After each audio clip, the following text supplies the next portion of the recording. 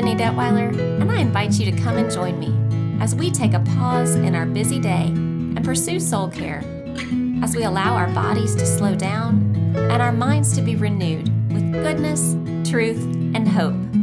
This is PRN. Pause, renew, next. Hello, friends. I'm so glad that you're here with me today. In the coming weeks leading up to Christmas, on the podcast and on the blog, we're going to continue looking at our stories, but we're going to do it from an angle of what happens when our stories are not turning out the way that we envisioned. And in today's episode specifically, we're going to talk about what happens when pain enters our story. But before we do that, let's take a minute to center ourselves, to be present in this moment. And to do that, let's just take a few deep breaths. Inhale, deep, deep, deep into your belly, hold it, and then exhale. We'll do a couple more. Inhale, hold it, and exhale. One more time. Inhale,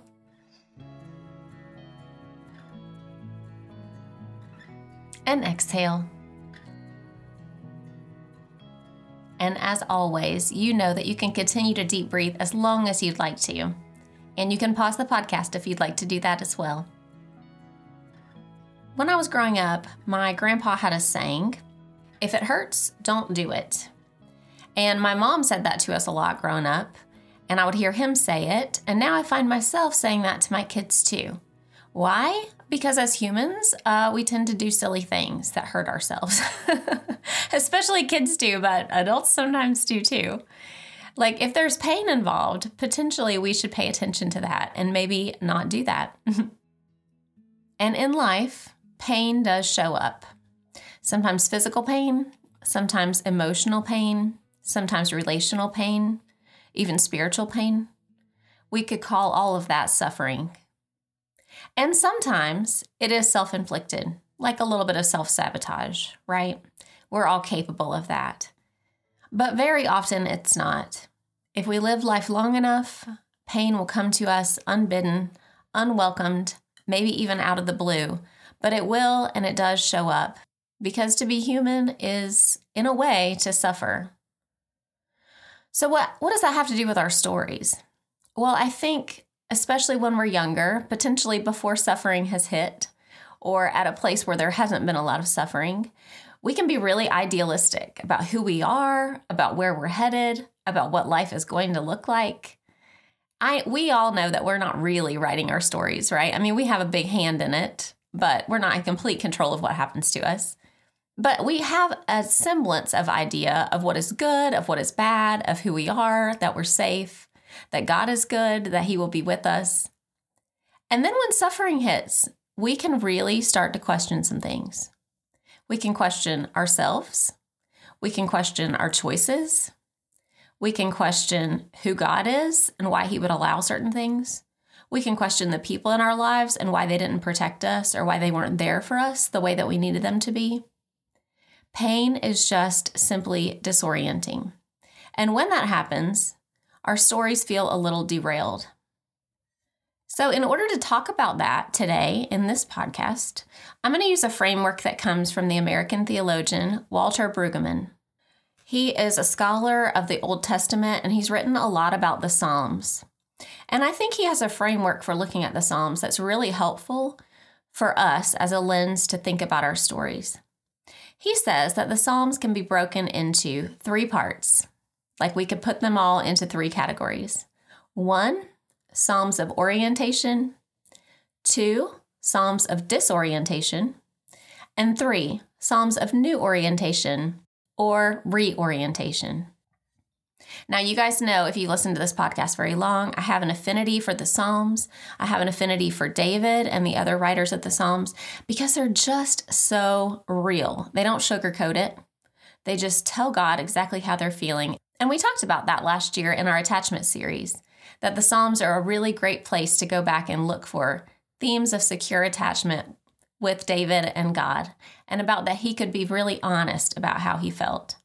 And so we can see what it looks like when he's in a good place, and we can see what it looks like when he's not in a good place. So let's talk about what those three things are: orientation, disorientation, and a new or reorientation.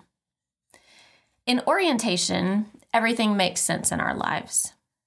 Psalms of orientation have to do with creation, how we consider the world and our place in it, how we think about God's will or his revealed will in our lives, how we think about wisdom, what is good, what is true about living well, how we consider our past and what's happening in our present.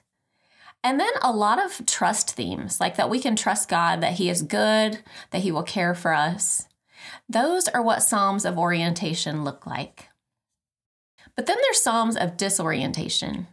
And in those Psalms, we see themes of lament and sorrow, some of which have to do with regret for things that David did, like that self-inflicted kind of pain that happens, but many of which have nothing to do with any of that, but have to do with anger, grief, frustration, confusion, the experience of feeling like God is absent, or where has he gone, and why is he not coming through?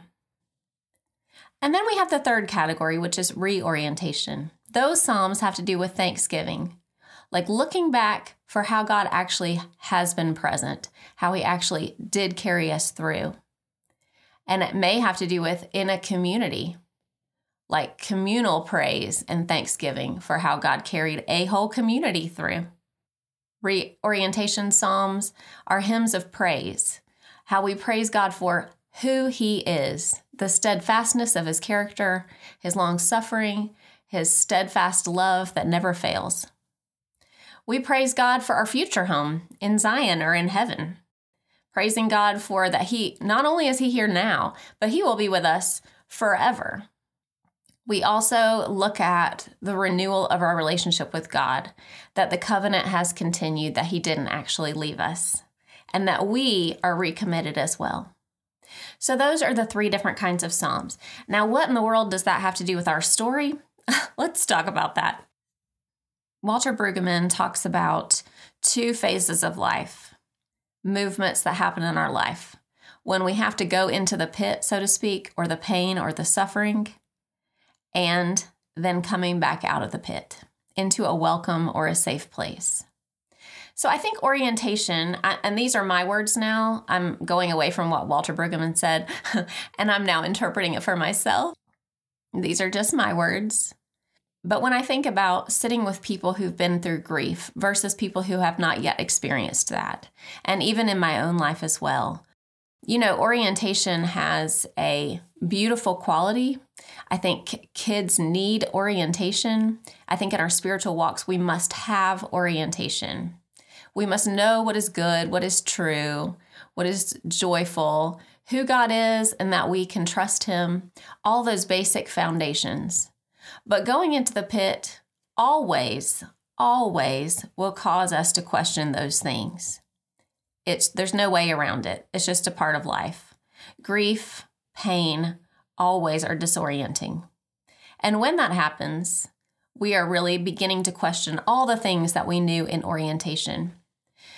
So I'll just say, I think in the American church, there are a whole lot of songs that have to do with orientation, about the goodness of God, about being joyful always, about Thanksgiving.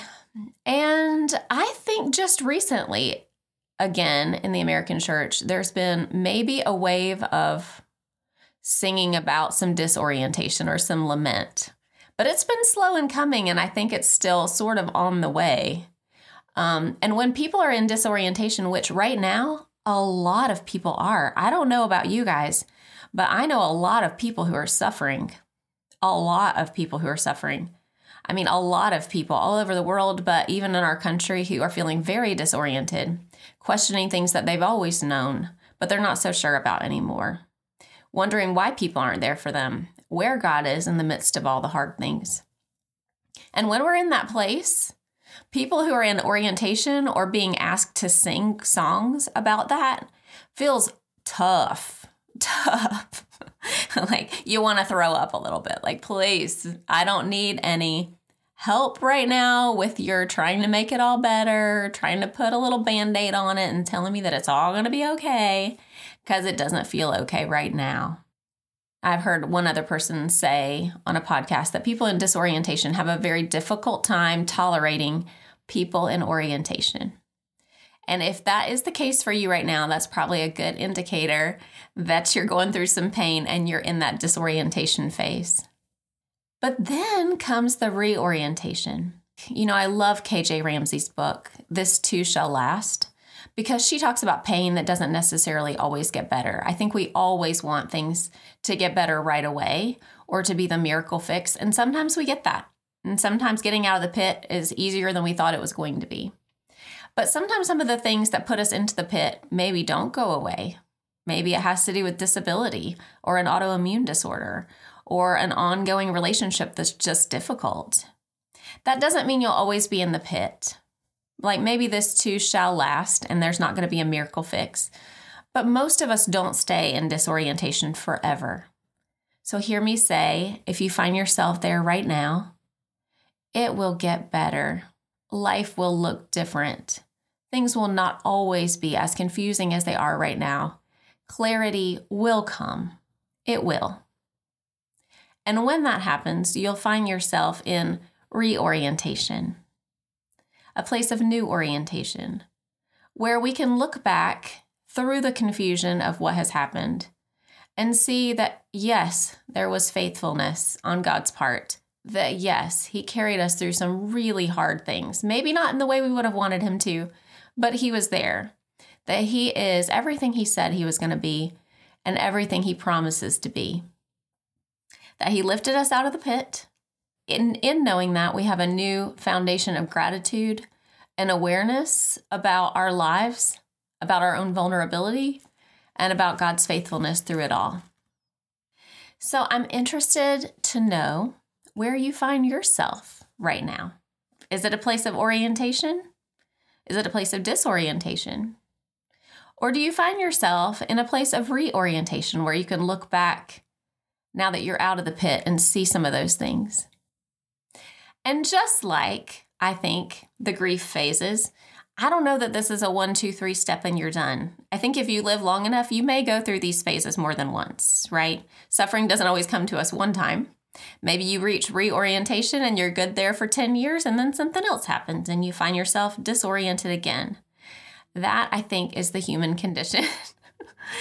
But it's helpful to know that there are those who have gone before that have felt those same things, that we are welcomed in Scripture and in God's Word to lament by ourselves and in community. God knows. He's with us. He knows what happens on the next page, even if we don't right now. And so I hope that if this was interesting to you, that maybe as an ongoing practice in the next few weeks, that you'd like to spend some time in the Psalms and really look through them. Read them, pray them out loud if you want to. Notice, which ones do you think they are? Are they of orientation? Are they of disorientation? Are they of reorientation? Notice where you find yourself right now and which of those Psalms meet the desires and the cries of your own heart. Notice the worship songs that you're listening to. You know, those are also Psalms in a way. And which of those you're drawn to right now? Are they songs of orientation, of disorientation, or of reorientation? Well, friends, this concept is really helpful for me, just as a paradigm to be able to think through some of these hard things when it comes to our own stories and where we find ourselves, and people who've gone before us who have felt those same exact things. And so I offer that as an invitation to you. If you're in a season of Thanksgiving, give thanks. If you're in a season of suffering, lament. Lament by yourself. Find community where you can lament. God welcomes it. And no matter where you find yourself right now in your story, if in Christ, I know that it ends well. And on that note, I'd like to leave you with a benediction. May the Lord bless you and keep you. May he make his face to shine on you and be gracious to you. May the Lord lift up his countenance upon you and give you peace. I'm Jenny Detweiler with PRN. Pause, renew, next. May you be encouraged on your journey with Jesus.